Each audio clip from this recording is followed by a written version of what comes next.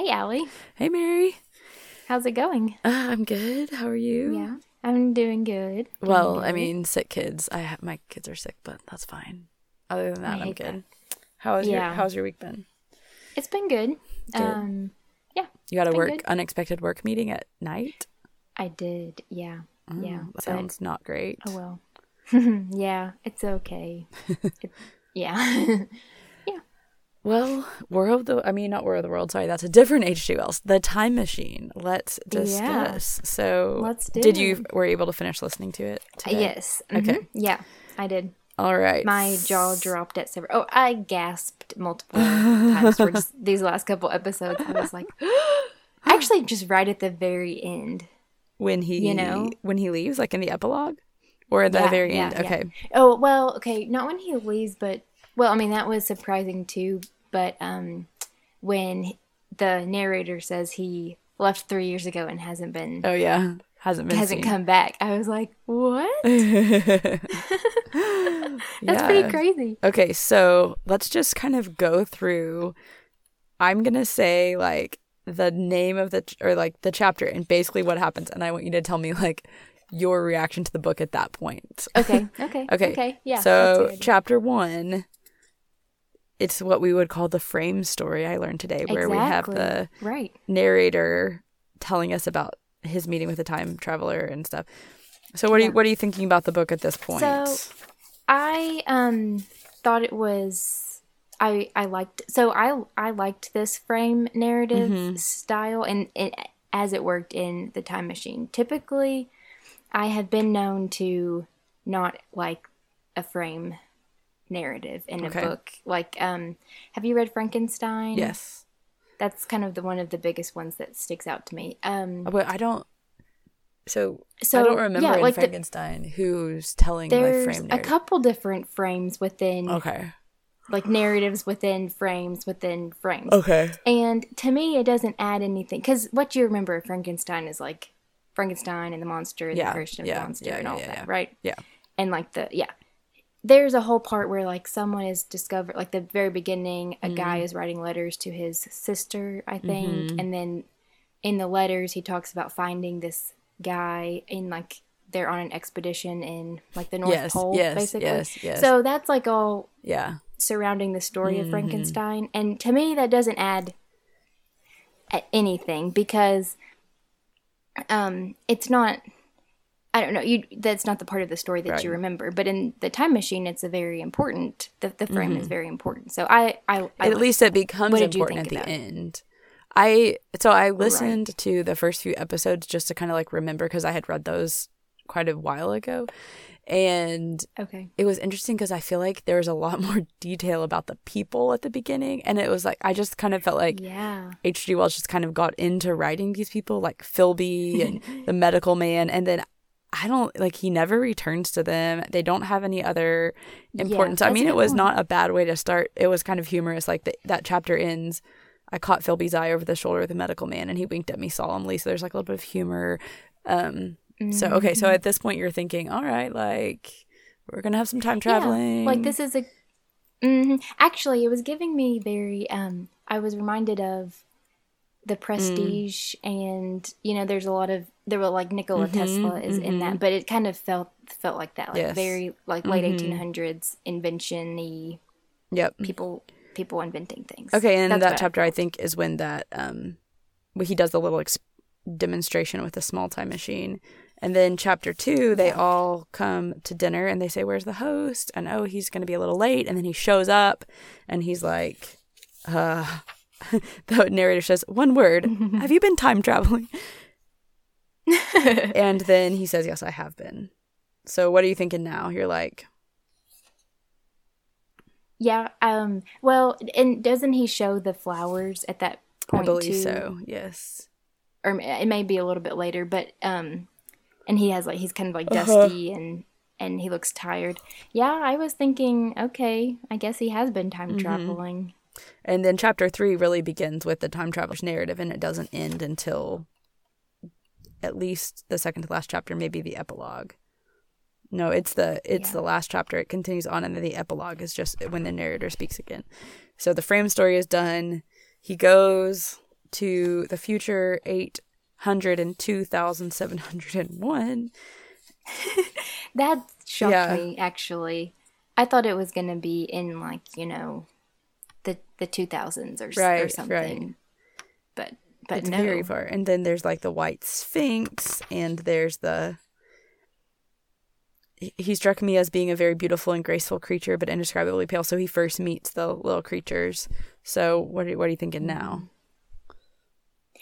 So I really did not know how to picture either the Eloi, is that what they're called, or the... What are the other... Morlocks. Yeah. Morlocks, yeah. I didn't...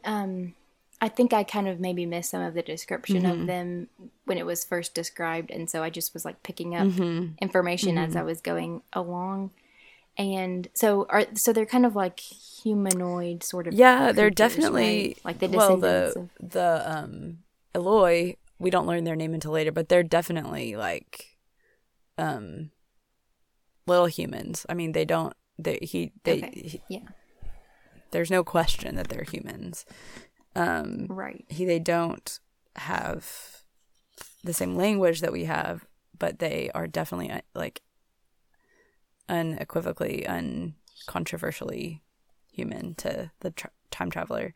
Okay. But they're like, they almost struck me as being like munchkins, like in Oz, not Odyssey, Oz, like, you know, like this kind of porcelain china, little curly hair, like almost like too perfect looking. Okay, so then, like, you know, they live in these houses, blah, blah, blah. And communism, I said to myself. And he's like, okay, so it must be that they have triumphed over nature and they just have sort of succeeded as a human race. At this point, are you like, okay, like, I mean, I think I was like, interesting. Okay, like, I didn't really suspect something deeper was going on. I was just like, okay, what's going to happen with these little people? Yeah, same. But then he says at the end, very simple was my explanation and plausible enough as most wrong theories are. I thought that was an interesting quote. Okay, so then I feel like you start texting me around like chapter 5 with your daily reflections. Chapter 5, mind blown. Yeah, you said chapter 5 was like shocked face, shocked face, shocked face. So my question for you is, what were you feeling at that point? Okay, so what happens in chapter 5? I don't even remember.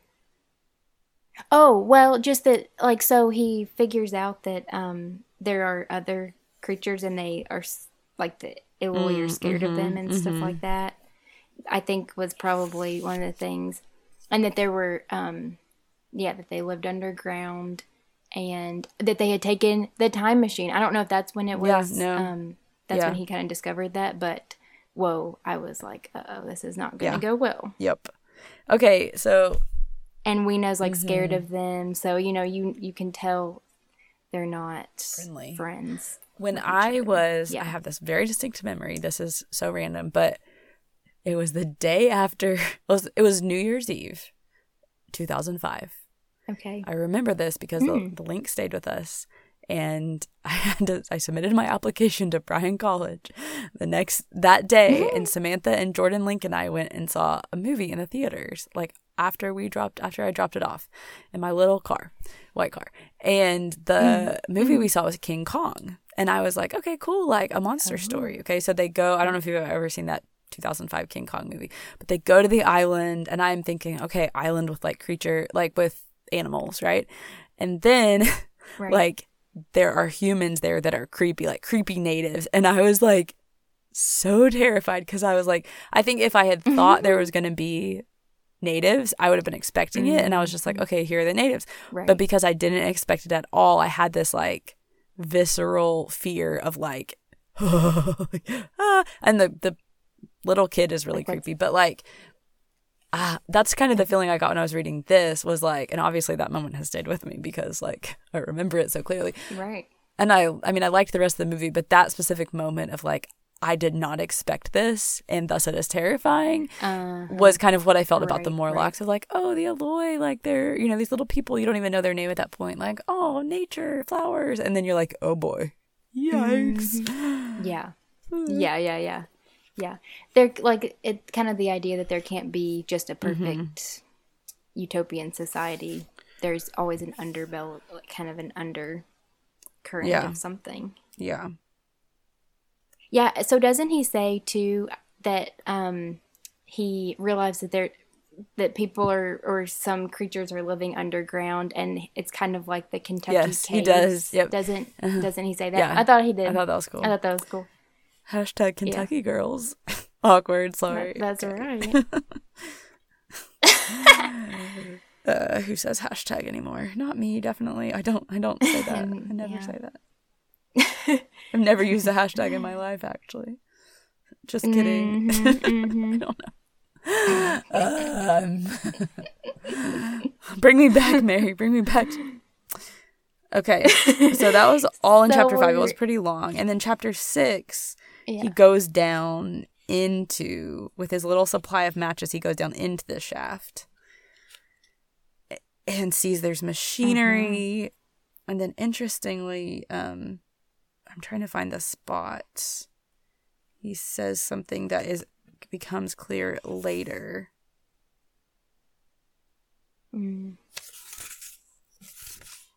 He says something about them eating meat. Oh, yeah. Doesn't he see blood, too? He says, some way down the central vista was a little table of white metal laid with what seemed a meal.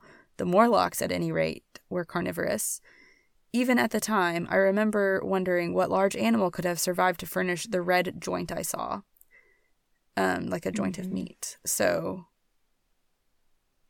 that's right. Especially even like reading it again, it's creepy. Because at the first you're like, okay, and now you're like, oh, I know what that's.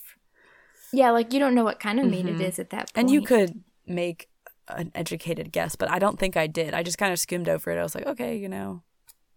Da, da, da, da. Right. And like the author just throws it in there. Like the main creepy thing is he's in the dark with these creepy humanoid things. And then only later do you realize like how dark it really is. Yeah. Okay, so then.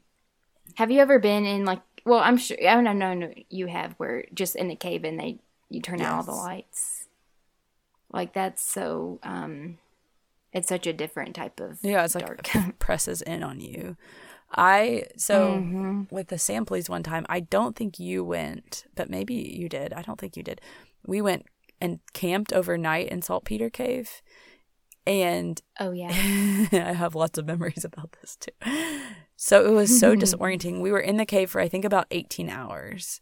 This was the cave where Mr. Sampley found the dead body, but it was a different part of the cave. Right. So already there you have that little like creepiness. So we like hiked in, found the big opening, we walked in, and we walked back, and there's like a wet side and a dry side. So we went on the dry side that kind of goes up, and then we found this kind of cavern area, and we set up camp.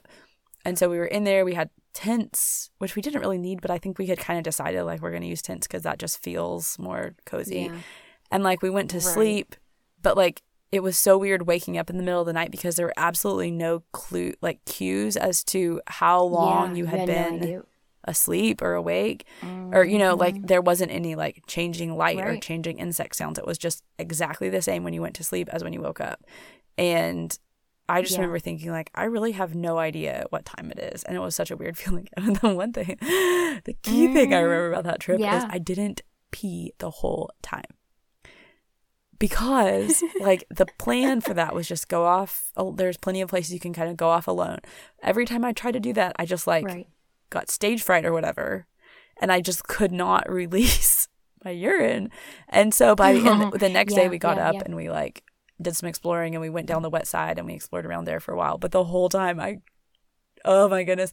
So we got home. I remember Aunt Wendy was visiting, and I think all the little girls, like I don't think Beth or Ann were there, or you were there. Y'all were all home with Mom, and like Aunt Wendy was there, and she's like, "Hey, girls," and I was like, "Bathroom." But anyway, it was just. But I remember after being in there for a long time, like you just felt like I want to see the sun. Like this is not natural. This is not what I was designed for. Right. Yeah, that's interesting. Have you ever, like, what's the longest you've spent in a cave? Not very long. Just, I don't know. That's a good question. I've never stayed overnight in a cave. I think you should do it now and imagine the Morlocks the whole time. Mm-hmm. Yeah. Creepy. So at what point do they start going on their journey? Because I kind of thought that was the most interesting part of so he sees the Morlocks experience. And then in chapter 7, that's in chapter 6, and then basically he's like, so he says, now I felt like a beast in a trap, whose enemy would come upon him soon. The enemy I dreaded may surprise you. It was the darkness of the new moon. And so he's like, I need to get away and make a plan. And that's when he decides to go to the Palace of the Green Porcelain. And then when he gets there, he realizes that it's some sort of like museum. And he kind of learns more about... I don't actually... You have to remind me because I didn't listen to this. It's been a while. Like what do you think is added to the story from that portion? Well, it may kind of be that because they're in a museum, it can show like what's old, what's considered old. Like he finds some matches, which he's really excited about, in one of like the cases. Camphor, and he finds which I guess is some sort of flammable. I don't really know what that is. Yeah. And then I thought it was funny how he said one of the sets of matches were he was so upset that they're the type that you have to strike against the box. Like you couldn't, that was kind of a funny thing. But, and I'm sure there were other descriptions of things in the museum that I just didn't pick up on. There's a lot of machinery. But it kind of, like, but it really gives him, I mean, the key thing he gets from it is more matches and the camphor, and also a journey back through the creepy woods, But I don't really remember why he decides to go. He decides because he sees the Morlocks there, right? Because he thinks it's gonna be. Oh yeah. It's just at this point I just feel like almost like the trap is closing in, because it's this increasing feeling of like trapped and helpless, because he's like, I have to get away. I have to go make a plan. I'm gonna go to the Palace of the Green Porcelain, and then he realizes, okay, they're here too. So I think then he decides to go back to where the time machine is, because he's like, I just need to get out of here. Right. Yeah, because so is he trying to both get away, like save himself from the Morlocks, and also find the time machine so he can get out of that? I think so. I think basically. He's like, I just need to get out of here. Like, I've seen the future. It's not... Yeah. Like, it's kind of terrifying, and I'm ready to go home now. Right. Yeah. Or, I mean, maybe not home. Maybe go somewhere else in time, because that's what he eventually does. He goes forward. Right. Which is really interesting portion. Yeah. It is interesting. Yeah, I thought that was really interesting. The way that he was able to escape from the Morlocks in the time machine was kind of like a eucatastrophe. Okay, remind me what a eucatastrophe means. It's like the opposite of a catastrophe, where something amazing that saves the whole entire situation happens kind of unexpectedly or out of nowhere. And like, I'm sure the Morlocks we've got him now. We've pinned him in, but he just disappears into another. Yep, I couldn't help but think at that point that really that last, so the forest scene, and then the back in the like pedestal of the Sphinx and the time machine and him escaping, that would be a good movie scene, or it could be like I would like I totally that's like horror thriller right there. Like you could a good director could do a lot with that. It would be creepy. And then there's like this sort of postscript to that adventure where he goes and sees the end of the world, which is, I mean, from a scientific perspective, that's really interesting to me. Like, I mean, you hear about like, okay, the sun is a star, and stars have life cycles, and some stars will, explode into supernovas, and some will cool off and eventually become, red dwarf stars. So it's like, and our sun will probably become a red dwarf or whatever. I can't remember actually, but it'll get bigger. And so like, just a human seeing that to me was just a really interesting just science as fiction. Like we have a fiction story and it's teaching, almost like teaching something about science. And then hypothetically like, and then also, so I read about H.G. Wells some today, and his early training it was in biology, which is very interesting to me because he does have a lot of biological,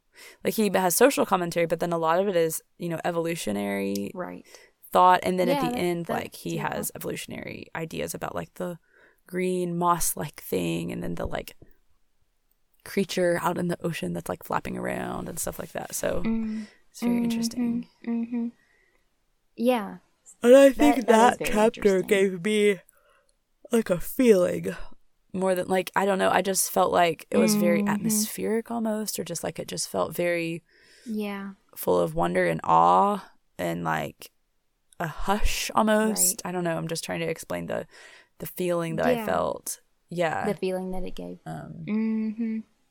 I thought that the crab-like creature remind me of that. Like I think that captured a lot of my attention. Well, I don't remember the specific description, but he lands on this, is it like a beach kind of thing? And he sees this, I think he describes it as like a large crab-like creature, which I imagine, you know how like in movies they'll like pan over to like another scene and it's just like a crab like sitting somewhere like being annoying. That's kind of what I thought of, but it was a let me read this one. I thought, as I stared at this sinister apparition crawling toward me, which was a crab as large as yonder table, I felt a tickling on my cheek as though a fly had lighted there. I tried to brush it away with my hand, but in another moment it returned, and almost immediately came another by my ear. I struck at this and caught something thread-like. It was drawn swiftly out of my hand. With a frightful qualm, I turned and I saw that I had grasped the antenna of another monster crab that stood just behind me, like, ah! And then they're everywhere, God, and it says, terrible. Then he says, in a moment, my hand was on the lever, and I had placed a month between myself and these monsters, which is just so interesting, like that.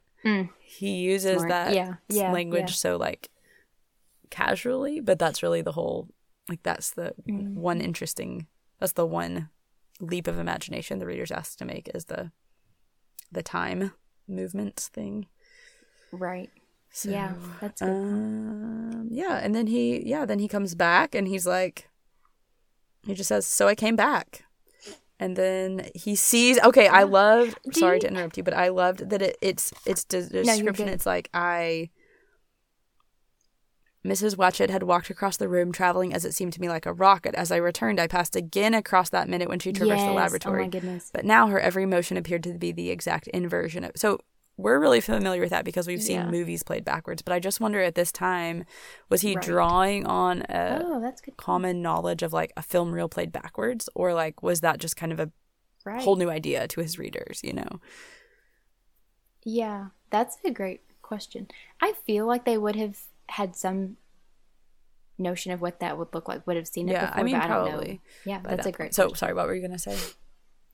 But not as much as us, like, rewinding entire, like, VHSs, you know, watching the whole movie in reverse. Well, I thought it was interesting how he just, you know, you talked about how he describes his friends who were at dinner with him eventually. And there's different kind of professions, like, represented. I don't know. I assume that he did that on purpose, like the medicine guy and the news guy. And what is the narrator? Do we know? Like I don't remember.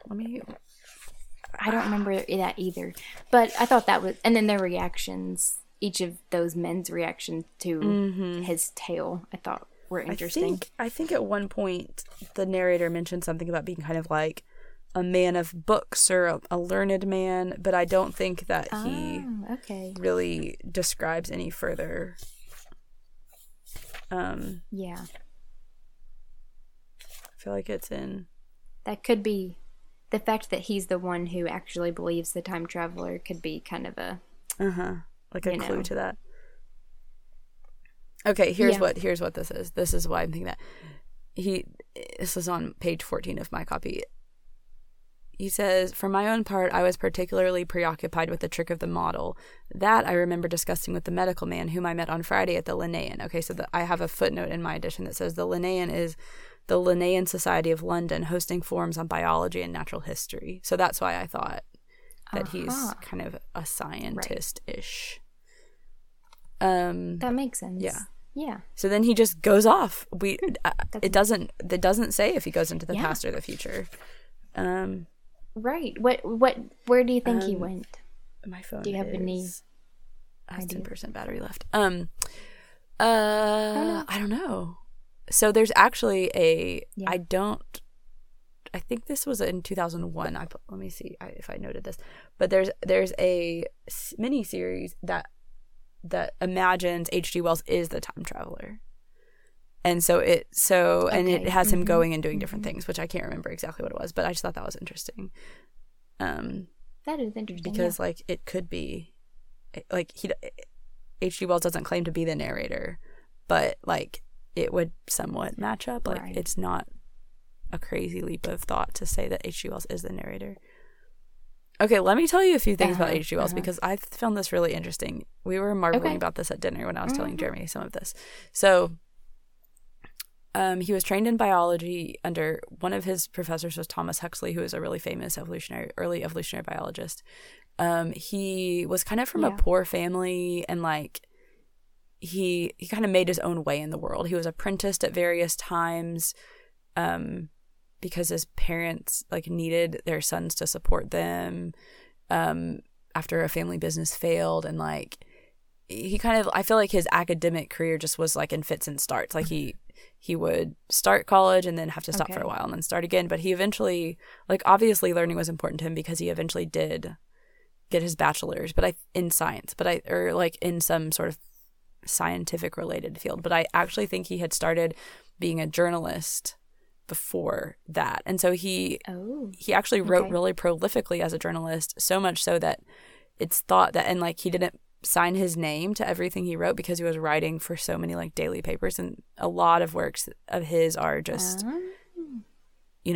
we just don't know that they're his or they're lost because he was just really a jerk. Like that was kind of his bread and butter. And then so he got married and then to his cousin, I think. And then he was a teacher off and on too of like great at schools. Like he just was kind of like itinerant. Like he just did a lot of different things. But obviously he was really creative, as we'll see. So he married this girl and then he divorced her after about 4 years because he was in love with one of his students. So then he went and lived with his student and had a couple children with her. I don't think he had any children with his cousin. And then I think he married the student in 1894, if I'm remembering correctly. And then he had this majorly prolific period. So in 1895, he publishes his first published novel, which is The Time Machine, which is actually considered a novella. It's pretty short. Then the next year he publishes The Island of Dr. Moreau, which is a really famous book, and it deals with a lot of biological ethics. The island this doctor goes to has a lot of strange animals, and he attempts to make animal hybrids through vivisection, cutting animals up while they're alive and stitching them together in an attempt to make a human. So it's kind of like Frankenstein-y, but so he addresses a lot of societal ethics issues and that.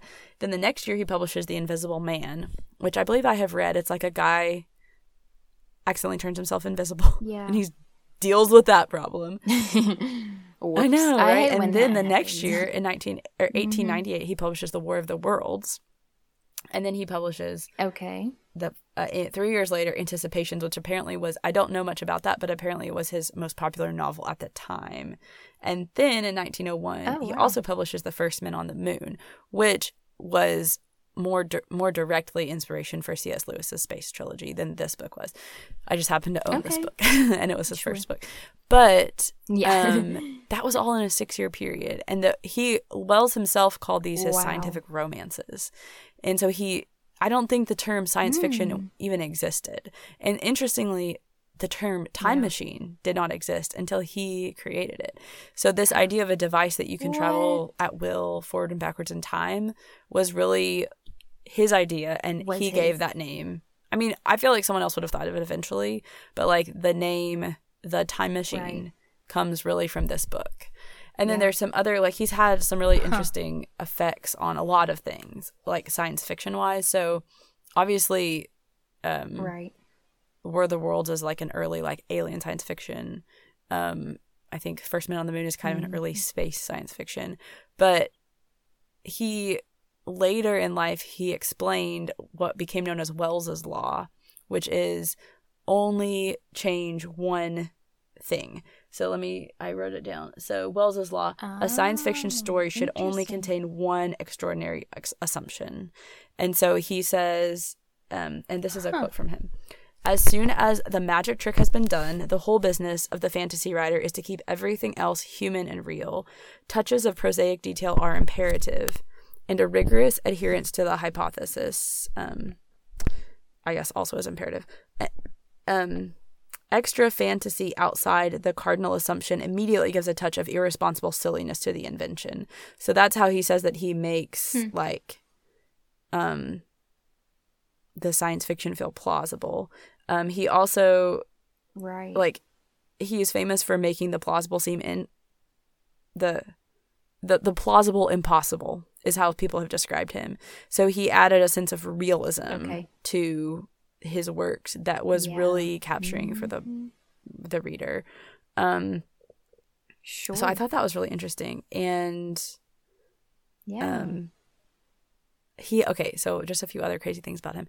He, in addition to marrying his student, he did marry her eventually, and then I think they stayed married until he or she died, whoever died first. He carried on multiple affairs. He was definitely a man of the world in that sense. He including an affair with Margaret Sanger, who like founded Planned Parenthood, and like just prolifically affairing. And he fathered two children out of wedlock with two of the women that he had affairs with. But like anyway, so that was interesting. And then he later in his life, he became really, so this was published like pretty early in his career. So I can't remember when he was born. He died in 46 when he was 80. So he was born in 66. So he published these books when he was like 20, 21, 22. Like he was just like, like churning it out.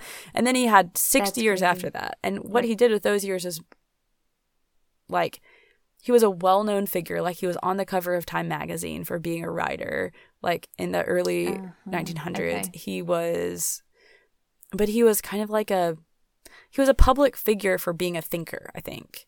And he had some like, and so the introduction to my book like really describes that he would swing between feeling really positive about like a possible good future and really hopeless about like an inevitable bad future. And some of his books show one or the other. And this one is kind of fascinating. More the bad. Where he's really commenting on like the stratification of society and what that could lead to, where like the underclass and the upper class kind of a powerful commentary. Indeed. A couple other things. He met both Lenin and Stalin in person. He interviewed Stalin as a 3-hour interview in a capacity as a journalist, which was a very rare occurrence for like a Western journalist. His books were burned by Nazi youth, which I thought was cool. I don't know, like that's a mark of like if the Nazis don't like you, maybe you're doing something right. Maybe not, I don't know. Okay, so I have some other things. Sorry, I'm just throwing random stuff at you, but I just thought it was so interesting. No, that's okay. Churchill was an avid reader of H.G. Wells, and as early as so in 1906, so this is early in Wells's career and early in Churchill's career, he said to Wells that he owes him a great debt for his thinking about social issues. And then interesting. Churchill uses a phrase in one of his public addresses during World War II when he's like the figurehead of the nation, the gathering storm. And that is a phrase that Churchill got, like, I don't know if it was intentional or just like he had absorbed it, but that's a phrase that is used in the War of the Worlds. And so people think that like that is where that kind of like got into Churchill's vocabulary. Yeah. G.K. Chesterton said, I thought this was really interesting, Mr. Wells is a born storyteller who has sold his birthright for a pot of message. And I think he's referencing that Wells's later works, like I don't think it's a coincidence that his early works are the ones he's best known for, because that was when he was in like storytelling mode. But then he goes into like almost this nonfiction philosophy, like social commentary, and like, and then he did write some novels that didn't have a science fiction element, that were more like kind of Charles Dickensian, like you know, the story of a working class boy being an apprentice, like, which was somewhat autobiographical, but like that wasn't really where he's shown. Like, he's shown in his storytelling. George Orwell said, the minds of all of us, and therefore the physical world, would be perceptibly different if Wells had never existed. So one thing he's well known for is his fairly amazingly accurate predictions of the future. Because of that, he was known as a futurist because he like thought about what would the future be like. And so he's said to have predicted, I didn't write a list down, but like atomic bombs, the increasing dependence on the automobile and how that would change society. Even something that some people say is kind of like a Wikipedia. It's called he called it something like the global mind. It was like a compendium of knowledge. There are other ones, but like, isn't that interesting? Jeremy was like, it makes you wonder if The Time Traveler was really a fiction story. Okay,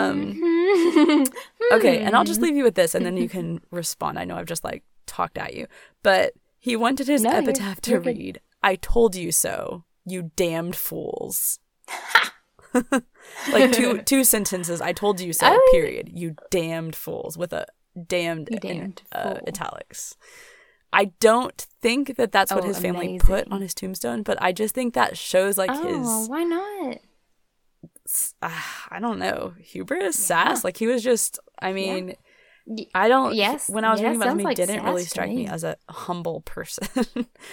Well, the Time Traveler didn't really seem humble. No. Super humble. Not really. I don't feel like we really got to know the Time Traveler as a character very much. Yeah. So that's a good point, I guess. I feel like he thought he was going to try to save, like... Well, I guess he was just trying to save himself, but I thought it was kind of funny how he... Or not funny, but odd how he was like, I've decided to take Weena with me. I was like, that's a bad idea. Don't do like, that. Okay, well... Right, and what does she have to say about it, you know? Well, all that stuff is very interesting about his life. I didn't know any of that, and it's enlightening. Yeah, I thought it was... It kind of makes me want to read more of his books. He actually... So H.G. Wells met Orson Welles, no relation, who did the famous radio adaptation of War of the Worlds, and really made that book more popular than it had been, because it was kind of like one of his lesser-known works. That's interesting. So, I like how he tried to think. Well, I don't know much about this, but based on what you said, thought thoughtfully about what the future may look like, and then tried to depict that in his works. Like, I think other, but he, you know, at least in The Time Machine, I haven't read any of his other books, but his future is very, very, very far off from, like, in the grand scheme of things, or where we're at right now. Us being, I guess, 21st century readers, and him being writer, a 19th century author. Yeah. I was reading Do Androids Dream of Electric Sheep a while back, and it is supposed to be set in, you know, the future, in like a dystopian kind of America, and where people have colonized Mars and things like that. And there's been it's kind of post atomic bomb, like Fallout, and it's supposed to be set in 2018 or 2019. It's it's an interesting. You know, like we're not there. H.G. Wells was probably thinking this far ahead, but it's interesting that because he made it so far in the future, like we can read it almost just the same as his original audience could, because like it's essentially the same because difference, we're nowhere. Right? Like it's we're nowhere close to it, and it's fairly timeless in that way. By the time you get to year, I don't know, 18 and 100, 1800 and 1000, maybe people will start questioning it. But I kind of feel like we're not going to get there. So for various reasons. yeah. Mm-hmm. So I just thought that was. I was like, okay, I believe you. Like we are, like the world doesn't change as fast as we think it's going to. So we're just still dealing with. It would be really interesting to know like what he thought the time traveler would see if he went to, let's say, 2100. Mm-hmm. Exactly. Yeah, I would love to know, what his predictions would be. Yeah. Well, the time traveler. Anything else you want to say about it?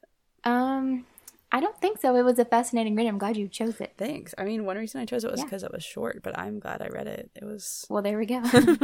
Yeah, it was good. I'm glad to have read it. Yeah. Do you want me to share what book I've chosen? I do. Next? Please do. Okay.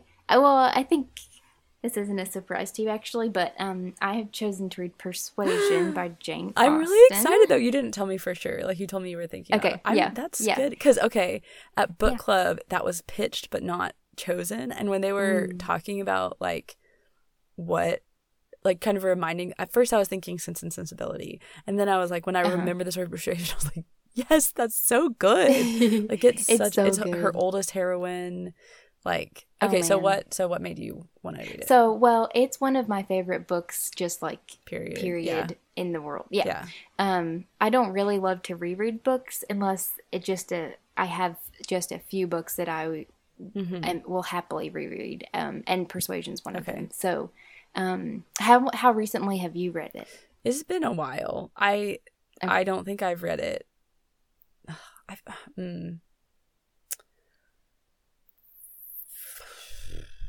feel like I've had some connection to it as an adult, so I feel like I've read it since I was like a teenager. But my most strong memory of Persuasion, and I think I'm remembering it correctly, and not Sense and Sensibility, I think it was Persuasion. Samantha and I spent one whole day where we were supposed to be doing our homeschool work, but we just cleaned our room, and Mom kept letting us do that because we were listening to Persuasion, and now as a mom, now I'm like, she was just glad we were occupying ourselves. Right. But like, we kept finding other things to do in our room because we just wanted to keep... I think we spent like 6 hours that day. It was like on like actual tape, like cassette tape. Yeah. And we used to listen to that version from the library. Yeah, it was probably the same. Even in my year. It was kind of like a flatter one.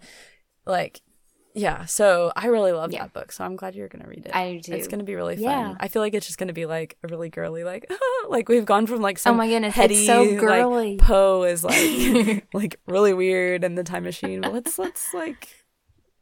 let's retreat into some like feminine spheres now. So it's funny that you say that because it is. So I was thinking the same thing. And when I went to Barnes and Noble and just bought myself a copy because I don't even own one. And, there were several, I think 2 or 3 different versions of it, and all 3 of them were pink, had pink covers of some sort. I thought you were going to say I thought you were going to say there was one that looked really girly, and I was going to say, okay, so which one did you choose? Did you go with the girly one or the not they girly? Were all girly. Yeah. So as you know, I'm not a very girly girl. Like, I'm sitting here in my closet right now, just as an example. I see like one pink shirt. Like, I have a lot of neutrals and stuff.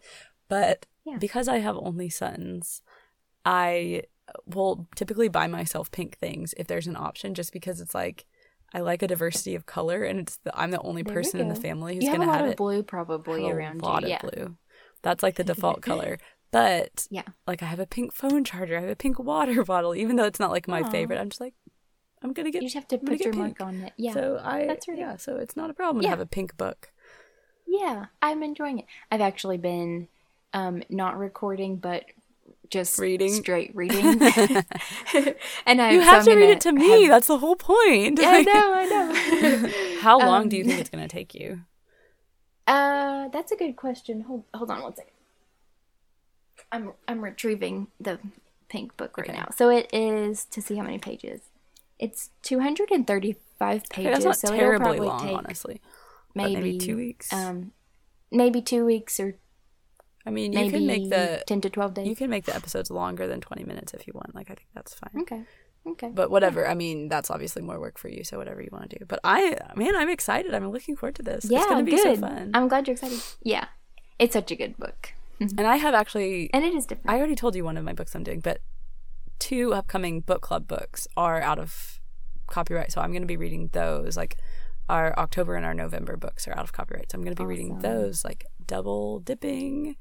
There we go. Book podcast with sister, smarter, book club, local book club with friends. There we go. Yeah. So. Yeah. I love it. All right. Well, smart. Thanks for talking. It was really fun. It was a wild ride of a book. It was. I'm glad we went on it. Mm-hmm. All right. Well, have a great rest of your week. You're welcome. Thanks for listening. Okay. Love you. Love you. Bye. Bye.